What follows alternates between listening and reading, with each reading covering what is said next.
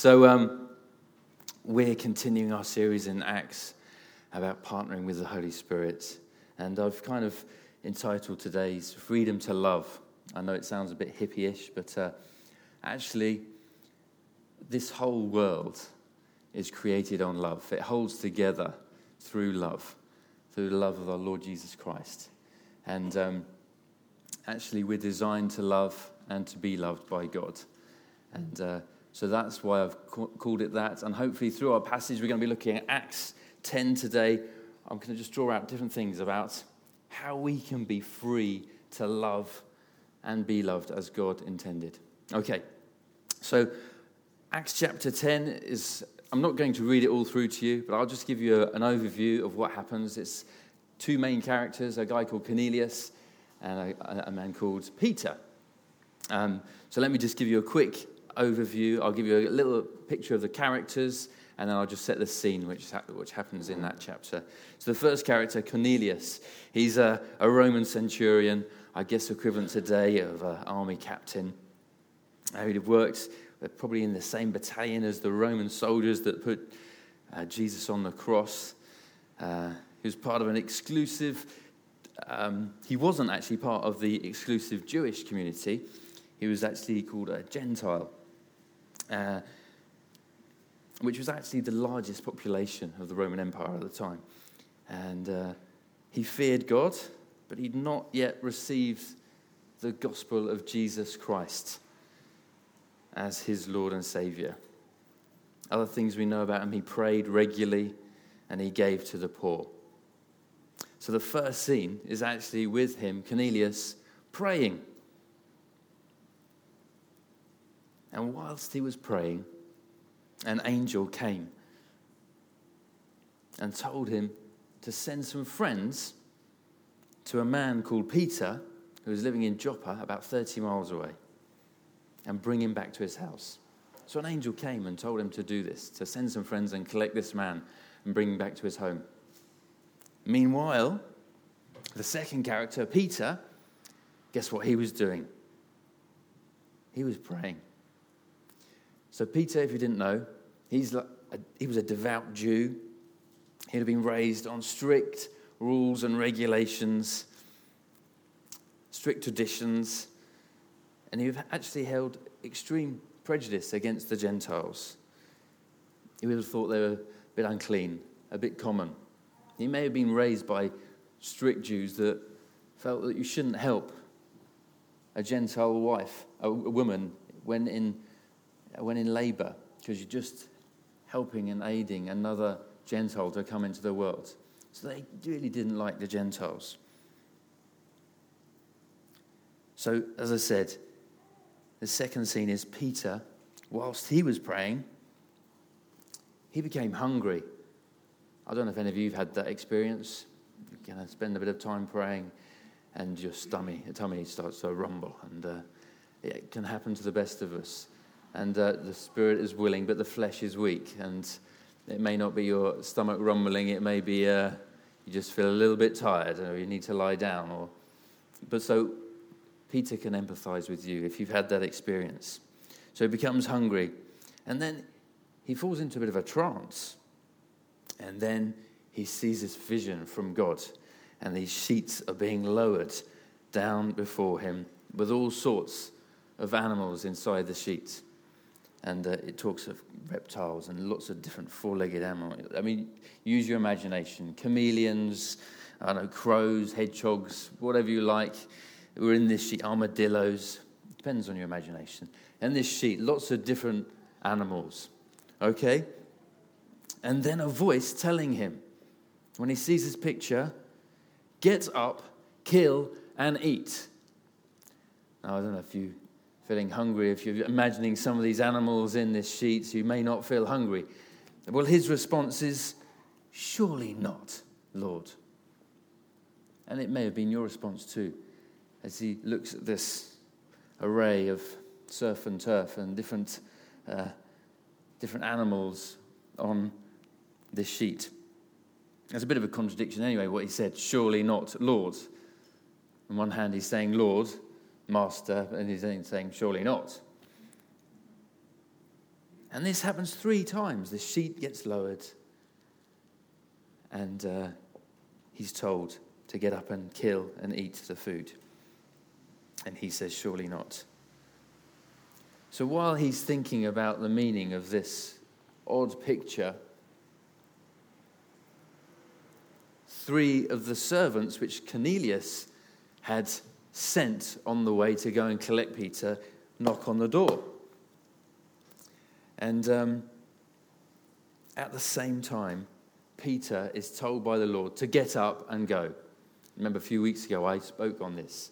If you look throughout the whole of Acts, this command to get up and go is seen. So he's told, get up and go. And so he's obedient.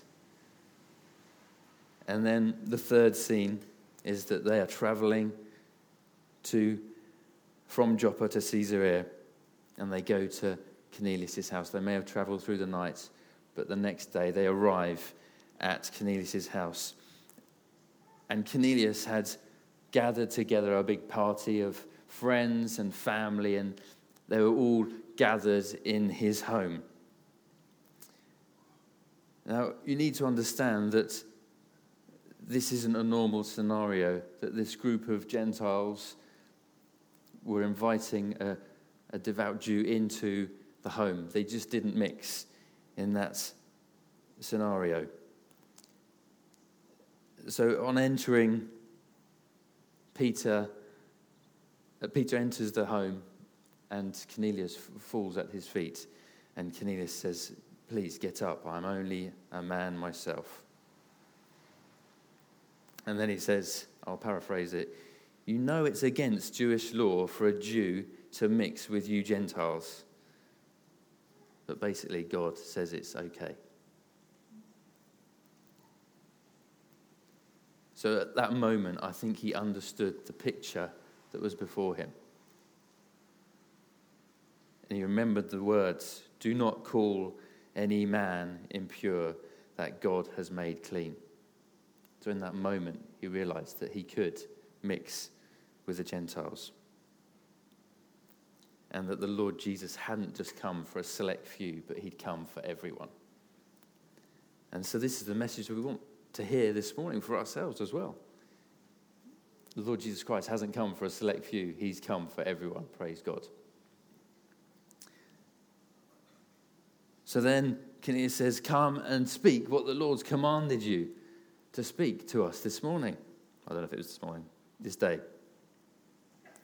And then Peter proceeds to give the good news of peace through Jesus Christ, that he is the Lord of all, and that everyone who believes in him will receive forgiveness of sins. This is the good news that Cornelius and his family needed to hear. And while Peter was still speaking these words, the Holy Spirit came down, and all heard the word. And then they started speaking in tongues and extolling God. And then later they were baptized in the name of Jesus Christ. So what can we learn from this account of the early church as it grows from this small contingent and spreads across and into the unlikely homes of the Gentile community? So the first thing I think we can learn is things happen when you pray. Both these characters, the scene's opened with them both praying, actually. It was whilst they prayed that God revealed an angel and a vision to these characters. When we pray, God reveals himself to us. He reveals his purposes and his instructions to us. When we're considering partnering with the presence of the Holy Spirit, I want you to remember that it's about partnering with the presence of Jesus. It's not about looking for his power primarily. It's about partnering with the presence and coming into his presence. And actually in his presence, that's where you find power. Prayer connects you with his presence and opens the window for him to talk to you. God is so desiring to communicate with his people. And so prayer does that. Secondly, God chooses to use us. I gave a really helpful picture, I think it was last week actually, about children in the kitchen making a cake or something. And I just think this is actually really useful. Mistakes happen. It's a bit messy. Actually, God could probably do it very much quicker way. It would look better at the end. But God, in his profound wisdom and divine purposes, he chooses to use us. And I think that's wonderful. And you can see here in this picture, in this story that we're reading this morning, God revealed an angel and he revealed a vision. He could have just carried on and just given them the gospel to Cornelius. He could have just told him about his son. But he chose not to. And I think we need to listen to this. Yes, he does reveal himself divinely in people's lives, but he's chosen to use us. You've got to ask why this is. And I think it's partly because God is looking for our love through our obedience. And he asked both Cornelius and Peter to do something. And their love was expressed through their obedience to him. But also, it was important that this gospel message of there's one new man in Christ, it's great to hear that, but you can only really understand it when you're sat next to someone in their home that you before didn't even give the time of day for. And it's when you start rubbing shoulders with your enemy that the true love of God is really expressed. And so there's a big lesson for everyone to learn here, for both Cornelius and for Peter. Light. And I guess I would put it out there, if there's anyone here that's waiting for that bright light moment, for that moment where God divinely reveals himself to you, actually, he may be just wanting to send the person next to you and reveal Christ to you in that way. And so, please be open to that. God uses us. And also, be open to the fact that he might be using you and sending you to the person next to you. And you may be praying for people and saying, God, just reveal yourself to them. Actually, he just wants you to go and reveal Christ to them through your life. So, things happen when you pray. God uses us. And thirdly, loving God and loving others is intrinsically linked and is summed up in the gospel. And I think through this passage we can see how both men loved God, but they needed to learn lessons about loving people as well. So loving God, I've put a coin on there. There's no separating loving God and loving people. It's two sides to the same coin. Now, Cornelius prayed for and gave gifts to the poor. And well, what does it say there in verse 4? If you've got your Bibles, you can look at this. It says, the angel said it was like a memorial offering to God. So his response to the poor and praying for the poor and giving gifts to the poor, it was like an offering, a sacrifice to God. It was like a sweet-smelling sacrifice, an act of worship, an act of devotion to God as he gave and he prayed for the poor. By loving your fellow man, you're reflecting a kingdom value. And by doing that, you're actually drawn into the Father's heart, into the King's heart, and deeper into his purposes. In Matthew 22:37 to 39, it says, when experts of the law asked Jesus, which is the greatest commandment? Jesus replied, love the Lord your God with all your heart and with all your soul and with all your mind. This is the first and greatest commandment. And the second is like it. Love your neighbour as yourself.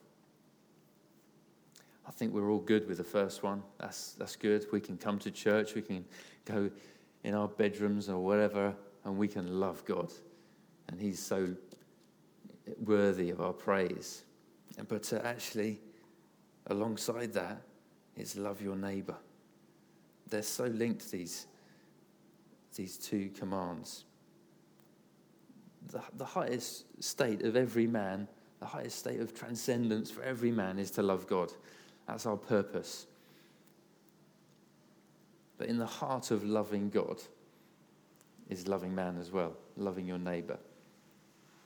There's a few more passages which I'll share with you. So 1 John 4, 11 to 21. Dear friends, since God so loved us, we also ought to love one another. No one has ever seen God, but if we love one another, God lives in us, and his love is made complete in us. I'm going to label this point a bit longer, just so it really gets inside you. We love because he first loved us. Whoever claims to love God, yet hates his brother or sister, is a liar. For whoever does not love their brother and sister, whom they have seen, cannot love God, whom they have not seen. And he has given us this command. Anyone who loves God must also love their brother and sister. And there's another passage in Matthew 25, it's image of the king and the last day, the final judgment, and the king separating the sheep and the goats. And it says, then the king will say to those on his right, come, you who are blessed by my Father, take your inheritance, the kingdom prepared for you since the creation of the world. For I was hungry, and you gave me something to eat. I was thirsty, and you gave me something to drink. I was a stranger, and you invited me in. I needed clothes, and you clothed me. I was ill, and you looked after me. I was in prison, and you came to visit me.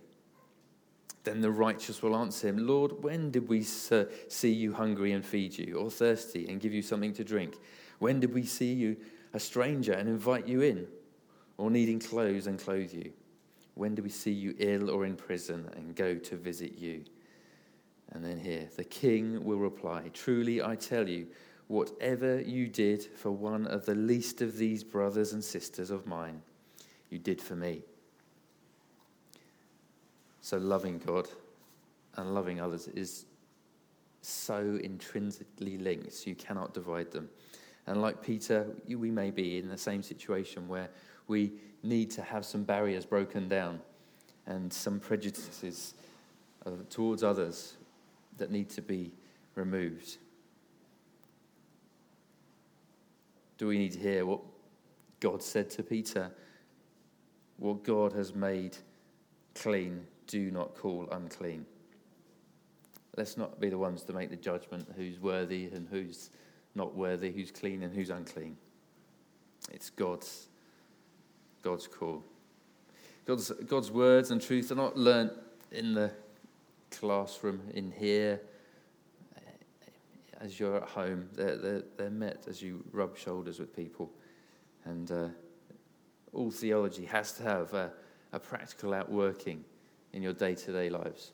And so maybe why don't you consider who you think, actually, I've got prejudices against them and I need to have God to enter in and just change my way of thinking. The challenge is for us every day to demonstrate acceptance and love and inclusion towards every person. And out there's so many barriers, racial barriers, class barriers, religious, gender. I thank God that he doesn't make any distinction. He doesn't show favoritism towards anyone, but he's a universal Lord and Saviour.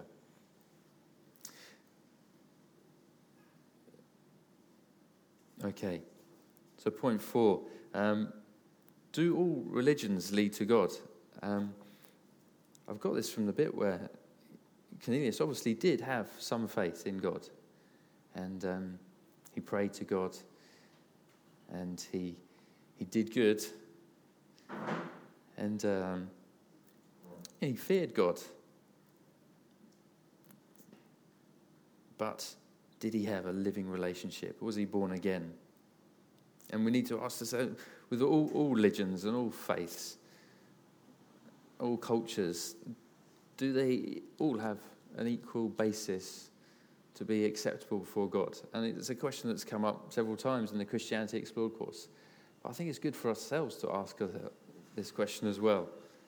Now, recently, because I think it's prevalent across our whole community, and I wouldn't be surprised if there's people here that actually in the back of their mind think, actually, do all gods lead to the same person? And I met a woman just the other day. She came in to Revive, and I got talking to her, and when she found out I was a leader, she was very quick to tell me that she's a Christian, and she does go to church occasionally. And we talked a bit further, and she just said things like, but actually, we all worship the same God, don't we? And it's not about which God we worship. It's just about understanding that there's a higher being above us, and that we're not the ones in control. And so Cornelius did demonstrate belief in God. He believed in God's existence, and he was certainly very earnest in his prayers. But was he saved? I think we just need to consider how much the extent of the lengths that God went to bring someone to him. And he spoke to Peter and he spoke to Cornelius in bringing someone to bring the gospel to him. And belief in God doesn't actually necessarily mean you're a Christian. Because if you think about it, actually the devil believes in God. And but I would say it's a brilliant starting place. I'm not despising belief in God at all. And I think for Cornelius, he was just on a journey, as many of you may be here. And so I'm not despising it. It's a brilliant starting place. So does doing good works or praying make you a Christian? I was thinking about this, and I could put on a gorilla suit. I could probably do some quite convincing gorilla noises, and I could walk them down a compound in a zoo. And it doesn't actually make me a gorilla. And I think actually, for some Christians, we can do all the right actions and make the right sounds, but it doesn't make us a Christian. But actually, it's a good starting point. And I'm not despising it at all. Let's read Ephesians 2:8. It's really important that we understand this. For it is by grace you have been saved, through faith. This is not from yourselves. It is the gift of God, not by works, so that no one can boast. Our faith isn't something that we do. It's not through our prayers. It's not through our good deeds. It's a gift from God. It's a grace gift from God to each one of us. Sincerity doesn't make you a Christian. Atheists are actually very sincere about what they believe. Christians are sincere about what they believe. We can't both be right. Today, Islam claims that Allah is the one true God. And if this is true, then Hindus and Christians are wrong. Everybody can't be right. So this religious pluralism, if you want to call it that, please don't be in danger of just accepting every faith. Please, as compassionate Christians, there could be a danger of us just letting this go past and not wanting to appear prejudiced or intolerant, you could be in danger of just retreating and just taking the safe option and not wanting to rock the religious boat. Peter's speech clearly speaks here of how God does see the differences in nations, and he doesn't have any favourites across the nations and across the religions, but he does make a distinction when it comes to faith and the gospel and the good news. And for that reason, he commanded Peter to bring the gospel to Cornelius and his family. And he says this: preach the good news of peace through Jesus Christ, because he is Lord of all.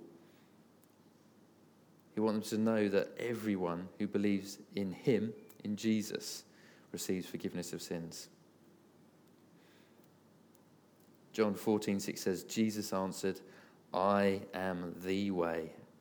I am the way, the truth, and the life. No one comes to the Father except through me. It's really important that we understand that Jesus is the way. He's not just a way to God. He's not just even the best way. He is the way. He's not a way. He's the way to the Father. John 17:3, now this is eternal life, that they know you, the only true God, and Jesus Christ, whom you have sent.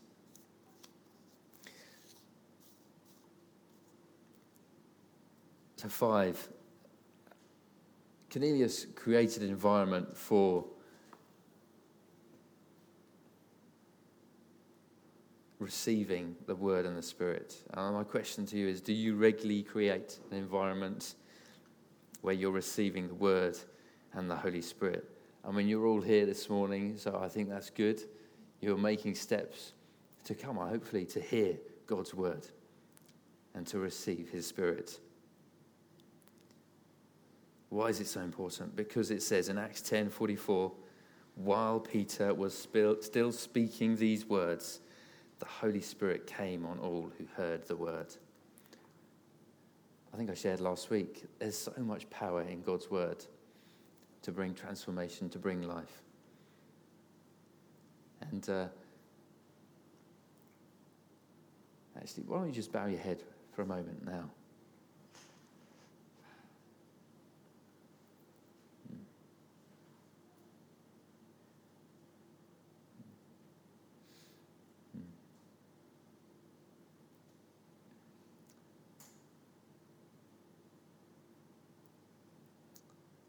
Why don't you pray something along these lines? Lord, I believe. Help me with my unbelief.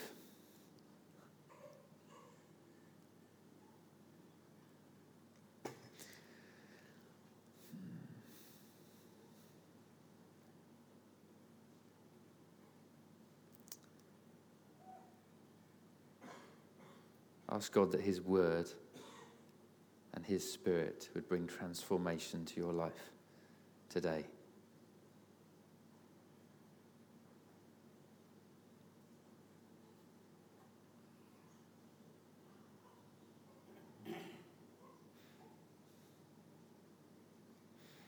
Okay, our lives are bombarded every day with so many different words and messages and marketing.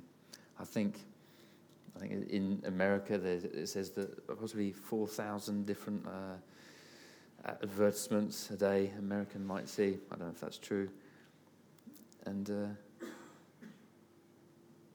remember a Christian leader saying, when interviewed, he said, aren't Christians just brainwashed? And I think he responded in a way and said, we're all brainwashed. It's just what you're choosing to wash your brain in. And I thought it was actually a very quick response. But it's true, isn't it? Messages are coming to our lives all the time. Get yourself an environment where you are in a position to receive some word which is going to wash your brain in truth, in something which is going to renew your mind. Do it as a daily thing. Other messages are coming to your head each and every day. make a decision to create an environment where you're going to receive God's word.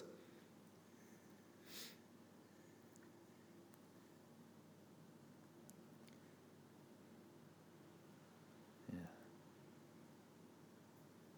His word and his spirit bring revelation of truth and release freedom. And freedom to do the things that we're talking about, freedom to love. The Holy Spirit brings freedom. So it's where the Spirit of the Lord is, there's freedom. And so when we're talking about love, when we're talking about loving God and loving man, the Holy Spirit will loosen you in that. Where you feel there's a barrier, he can loosen you in that. And he gives us different gifts. And this is my final point about what happened when the word came. The Holy Spirit came on all of them. And then they started singing out praise to God and singing out in tongues. And where the Spirit comes and the word is combined, I believe it brings a great release to people. And one of the expressions of this freedom is through speaking in tongues, actually. And I just wanted to just talk a little bit about the gift of tongues, because I don't know if we teach about it much, but it is a gift of the Spirit which loosens people. And I don't want it to be pushed aside. I want us to keep going with the gift of tongues. Actually, Shirley said this morning, she came forward and said, I believe we need to let the Spirit breathe. I wholeheartedly believe that too. We need to let the Spirit breathe. Don't quench the Spirit amongst us. There's a verse in 1 Corinthians that says, pursue love and earnestly desire the spiritual gifts. Are you pursuing love? And are you earnestly desiring the spiritual gifts? I don't want you to approach the Holy Spirit and the gifts with fear and suspicion, but with faith and liberty. So, just on tongues, it's probably better translated just languages. Just languages. The gift of languages. And we talk of love languages. I think this is wonderful love language that God's given us to communicate with him. And sometimes, you can see it all the way through Acts. At the beginning, there were some recognizable languages, earthly languages, but also I believe there's spiritual languages which we won't be able to directly translate. And this gift, there's lots of different gifts, prophecy, words of wisdom, healing.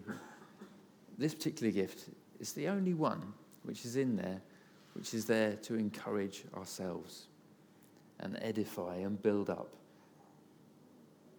So it's a gift that I don't want you to lose. I want you to embrace, because it's a gift specifically given to build yourself up. A lot of the other gifts are for the body ministry, but the gift of tongues is to encourage you.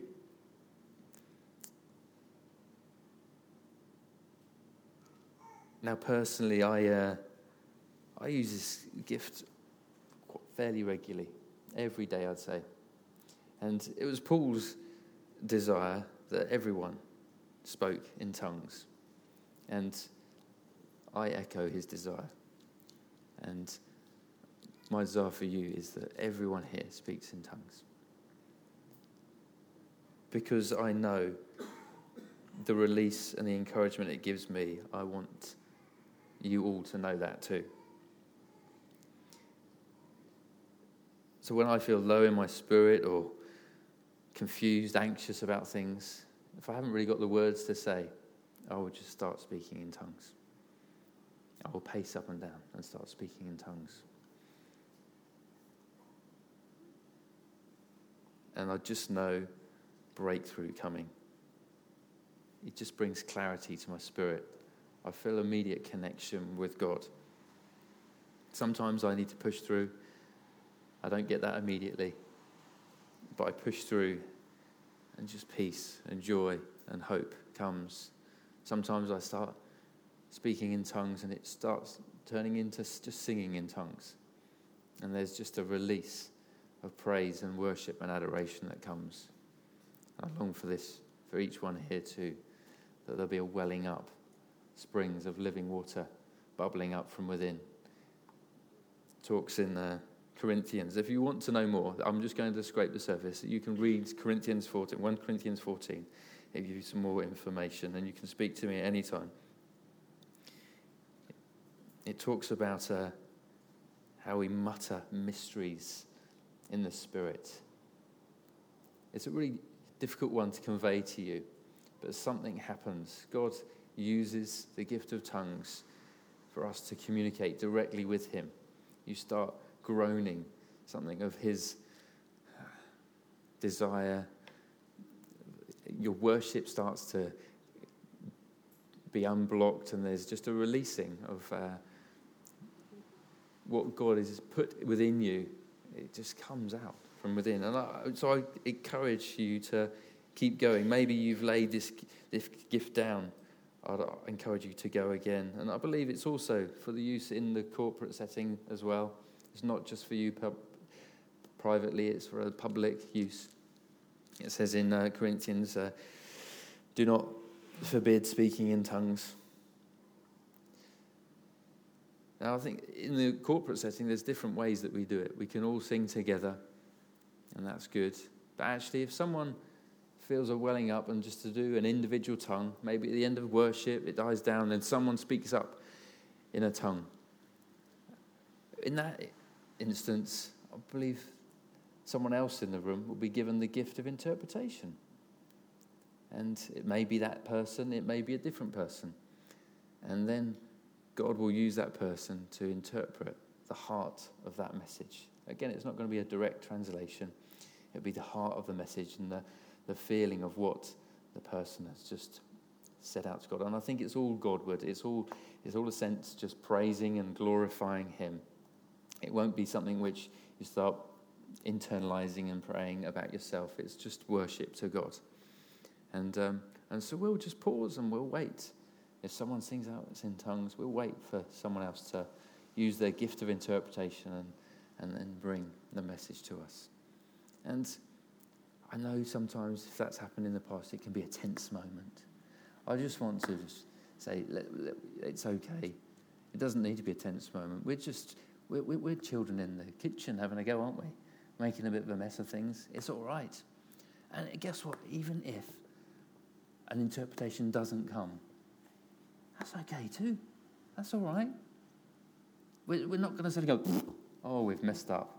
Did you hear what happened in that church in Chertsey? They had a tongue without any. It's not like that.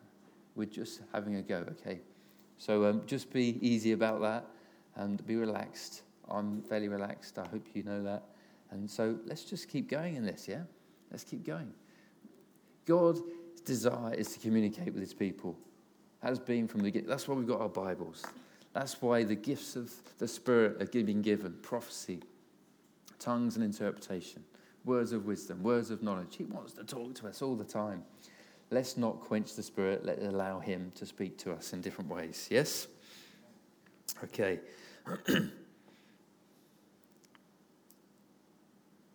Acts 1, it says, I will pour out my Spirit on all flesh. And this passage that we're reading in Acts 10, we can see that again as the Holy Spirit was poured out. While Peter was still speaking these words, the Holy Spirit came on all, Jews and Gentiles, all who heard the word. And he's not showing favoritism again. You may feel that you're not like others, you don't fit. God's not separated you in any way. He's a universal king and a universal one who wants to give the Spirit to all flesh. So I would encourage you that the devil wants to dial down the work of the Spirit in his church, in God's church. He wants to confuse people. He wants to plant seeds of doubt. He wants to cause suspicion about his purpose and the relevance today. Why? Because where the Spirit of the Lord is, there's just freedom and there's power. We've had people visit here for the first time And just, they've said to me, that was powerful. They couldn't really express much more. They said that was powerful.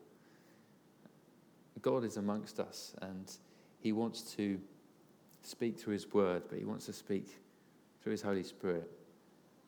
He wants to speak through the light and the angel, but he wants to speak through you to walk across the room and share Christ. So let's not dial down. Let's create an environment where his Spirit and his word is spoken and received. Let's pursue love and earnestly desire the spiritual gifts.